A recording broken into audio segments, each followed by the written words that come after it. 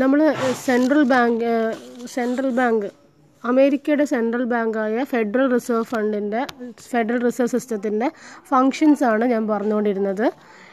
Totally നമുക്ക് 5 functions ആണുള്ളത്. ഒന്നാമത്തെ ഫങ്ഷൻ എന്ന് പറഞ്ഞാൽ കൺട്രോളിങ് അല്ലെങ്കിൽ കണ്ടക്ടിങ് ദ മോണിറ്ററി പോളിസിയാണ് ഒന്നാമത്തെ ഫങ്ഷൻ എന്ന് പറഞ്ഞാൽ. രണ്ടാമത്തേത് പ്രൊമോട്ടിങ് ഫിനാൻഷ്യൽ സിസ്റ്റം സ്റ്റെബിലിറ്റി. മൂന്നാമത്തെ function supervising and regulating financial institutions. നാലാമത്തേത് fostering payment and settlement system safely and efficiently. അഞ്ചാമത്തേത് promoting consumer protection and community development. Okay, 5 functions ആണുള്ളത്. അതിൽ 2 മിസ് പറഞ്ഞു കഴിഞ്ഞു. ഇനി 2 ഫങ്ഷനും കൂടിയാണ് പറയാനുള്ളത് അല്ലേ. കണ്ടക്ടിങ് മോണിറ്ററി പോളിസി ഫസ്റ്റ് ക്ലാസ്സിൽ ഞാൻ പറഞ്ഞു. ഇന്ന് 2 ഫങ്ഷൻ പറഞ്ഞു. ഒന്ന് മാനേജിങ് ദ ഇൻഫ്ലേഷൻ ആണ്. രണ്ടാമത്തെ ഞാൻ പറഞ്ഞ ബാങ്കിങ്ങിനെ എങ്ങനെ അവർ ഫങ്ഷനെ കൺട്രോൾ ചെയ്തു എന്ന്. ഓക്കെ, ഇനി ഇവിടെ ഞാൻ പറയാൻ പോണത് പ്രൊമോട്ടിംഗ് ഫിനാൻഷ്യൽ സിസ്റ്റം സ്റ്റെബിലിറ്റി ആണ്. പ്രൊമോട്ടിംഗ് ഫിനാൻഷ്യൽ സിസ്റ്റം സ്റ്റെബിലിറ്റി പറഞ്ഞ രണ്ടാമത്തെ ഫങ്ഷനാണ് കേട്ടോ. അതിൻ്റെ അകത്ത് അവർ അമേരിക്കൻ എക്കോണമിയുടെ വെൽബീയിങ് ആണ് നോക്കുന്നത്. Financial system is considered stable when its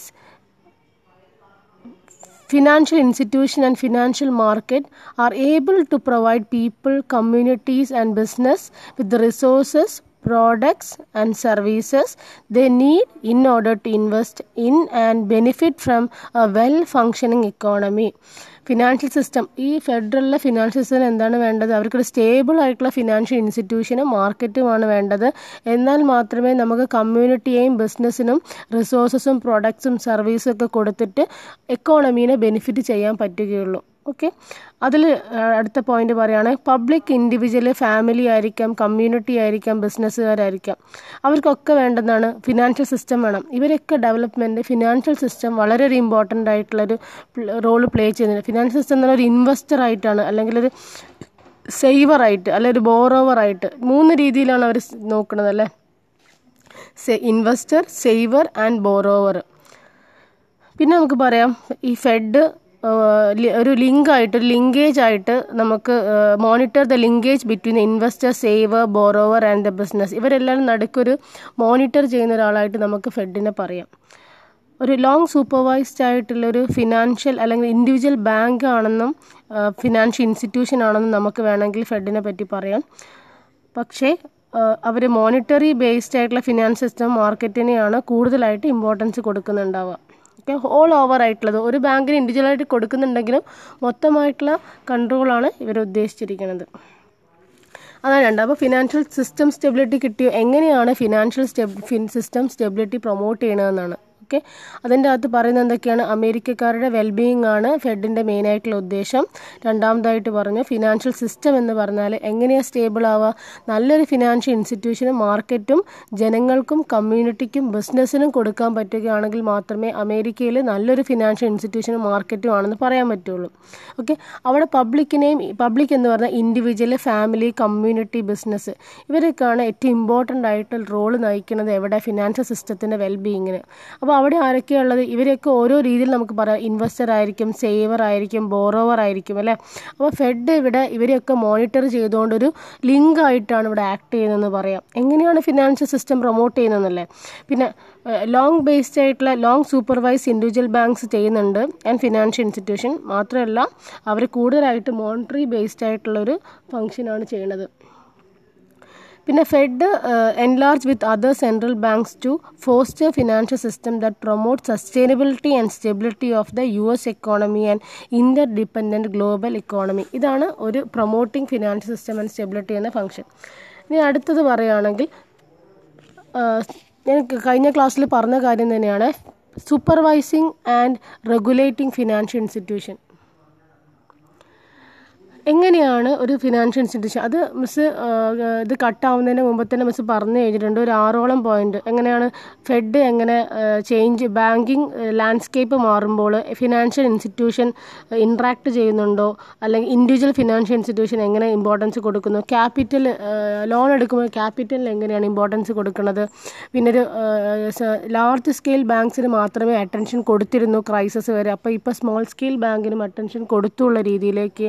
പിന്നെ അവിടെ ഒരു ലോയും രജിസ്ട്രേഷനും റെഗുലേഷൻസും ഫോളോ ചെയ്യാത്ത ബാങ്ക്സ് ഉണ്ടെങ്കിൽ അവരെ കണ്ടുപിടിച്ച് അവർക്ക് പെനാൽറ്റി കൊടുക്കുന്നത് ഫെഡാണ് അവിടെ. ഓക്കെ, അറ്റ് ലാസ്റ്റ് ആയിട്ട് പറയാം, നമ്മളെ US എക്കോണമീൻ്റെ വളർച്ചയ്ക്കും പബ്ലിക്കിനും വേണ്ടിയിട്ട് ഏറ്റവും ഇമ്പോർട്ടൻ്റ് ആയിട്ട് റോളാണ് ഫെഡ് അവിടെ ചെയ്യണത്. ഇനി അടുത്ത point, fostering payment and settlement system safely and effectively. അതിൻ്റെ അകത്ത് എങ്ങനെയാണ് സെറ്റിൽമെൻറ്റ് ഭയങ്കര സേഫ് ആക്കണമെന്ന് പറയുകയാണെങ്കിൽ, ഇപ്പോൾ ഡെബിറ്റ് കാർഡിൻ്റെത് ഒരു ഗ്ലോസറി ഷോപ്പിൽ പോയിട്ട് അവിടെ ഉപയോഗിക്കുന്ന സമയത്ത് അവർക്ക് എന്തെങ്കിലും പ്രശ്നങ്ങളുണ്ടോ, പേയ്മെൻറ്റ് പെൻഡിങ് ആയിട്ട് കിടക്കുന്ന പേയ്മെൻറ്റ് നല്ല കൃത്യമായിട്ട് നടക്കുന്നുണ്ടോ, പിന്നെ ഒരു എന്താ പറയുക, ചിലപ്പോൾ ഇൻഷുറൻസ് അടയ്ക്കാണ്ടാവും ഓൺലൈനായിട്ട്, അങ്ങനെ പല രീതിയിലും നമ്മളെ ഫെഡ് സഹായിക്കുന്നുണ്ടല്ലേ. Payment system facilitate financial transaction and purchase of goods and services by individuals and institutions, customers, business and investors, and security issuers, like keeping cash. അവർ പേയ്മെൻറ്റ് സിസ്റ്റത്തിൻ്റെ ഫെസിലിറ്റേറ്റ് ചെയ്യുന്നുണ്ട്. ഫിനാൻഷ്യൽ ട്രാൻസാക്ഷൻ്റെത്, ഗുഡ്സ് ആൻഡ് സർവീസ് പർച്ചേസ് ചെയ്യുന്നത്, അത് individual ആയാലും institution ആയാലും, പിന്നെ കൺസ്യൂമേഴ്സിനെ, business ആളുകളെ, ഇൻവെസ്റ്റേഴ്സിനെ, സെക്യൂരിറ്റി ഇഷ്യൂസിനെ, ഇത്രയും ആളുകളെയാണ് ഈ ഫോസ്റ്ററിങ് പേയ്മെൻറ്റ് ആൻഡ് സെറ്റിൽമെൻറ്റിൽ അവർ സേഫ്റ്റി നോക്കണമെന്ന് പറയാം. പിന്നെ US പേയ്മെൻറ്റ് സിസ്റ്റത്തിൻ്റെ അകത്തും ക്യാഷ് വെക്കുന്നതിലും ഒരു ഇൻറ്റിഗ്രിറ്റി ഇവർ ഫോളോ ചെയ്യുന്നുണ്ട്. ഒരു എക്സാമ്പിളായിട്ട് പറയുകയാണെങ്കിൽ ഫെഡറൽ റിസർവ് ബോർഡില്ലേ, അവിടുത്തെ എവിടെയാണ് സ്ഥിതി ചെയ്യുന്നത്, WCയിലാണ് അല്ലേ, വാഷിങ്ടണിലാണ്. അവർ പേപ്പർ കറൻസി ഇഷ്യൂ ചെയ്യുന്നുണ്ട്. Paper currency is issued in circulation by Federal Reserve Bank around the country അല്ലേ, മൊത്തം എല്ലാവർക്കും എത്തിക്കുന്നു. അത് അപ്പോൾ എല്ലാവരിലേക്കും അത് 12 ഡിസ്ട്രിക്റ്റിലേക്കും എത്തിക്കാൻ അവർ സഹായിക്കുന്നുണ്ട്. പിന്നെ ഫെഡ് തന്നെയാണ് കോയിൻസ് ഇറക്കുന്നത്. Fed act as a bank for the bankers അല്ലേ. എന്താണ് ബാങ്കർ എന്ന്, ബാക്കി കൊമേഴ്ഷ്യൽ ബാങ്ക്സ് അല്ലെ ഫിനാൻഷ്യൽ ഇൻസ്റ്റിറ്റ്യൂഷൻ എന്ന് പറയും. അവിടെ ഒരു ബാങ്കറായിട്ട് ആക്ട് ചെയ്യണത് ഫെഡാണ്. പേയ്മെൻറ്റ് നടക്കാത്ത, ചെക്ക് കളക്ട് ചെയ്യാനുണ്ടോ, പേയ്മെൻറ്റ് ചെയ്യാതെ അൺപെയ്ഡ് ആയിട്ടുള്ള ചെക്കോ, അങ്ങനെ എന്ത് ഇഷ്യൂ വന്നാലും ഇവരതിൻ്റെ പേരിൽ ഡ്രോ ചെയ്യുന്നു. ഫെഡ് ഫിനാൻഷ്യൽ സർവീസസ് പ്രൊവൈഡ് ചെയ്യുന്നുണ്ട്, everyday credit and debit transaction.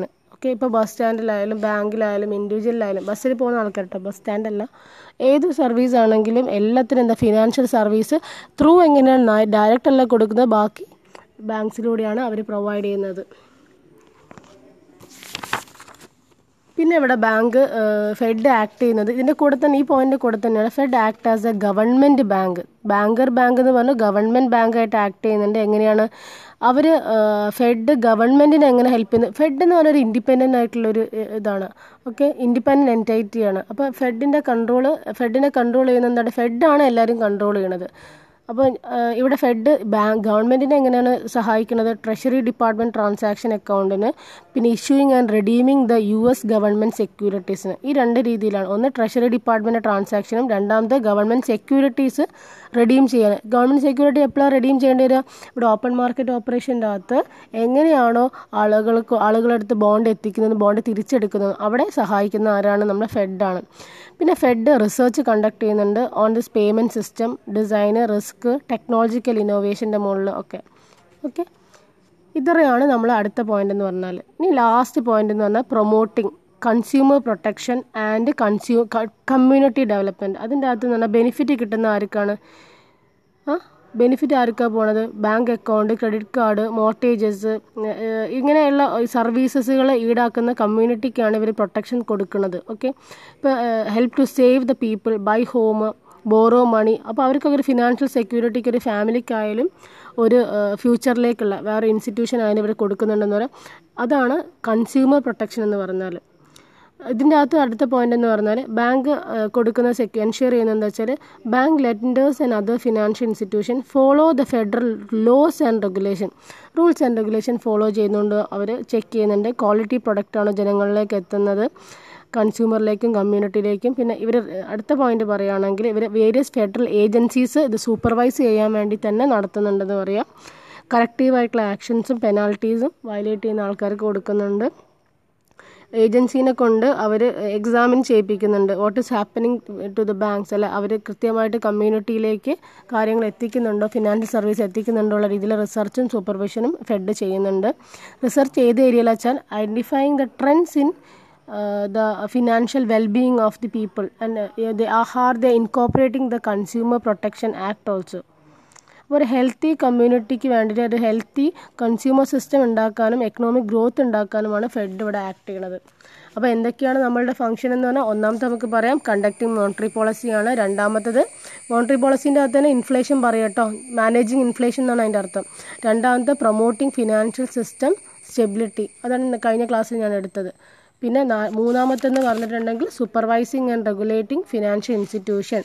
നാലാമത്തത് fostering payment and settlement system safely and efficiently. അഞ്ചാമത്തത് promoting consumer protection and community development.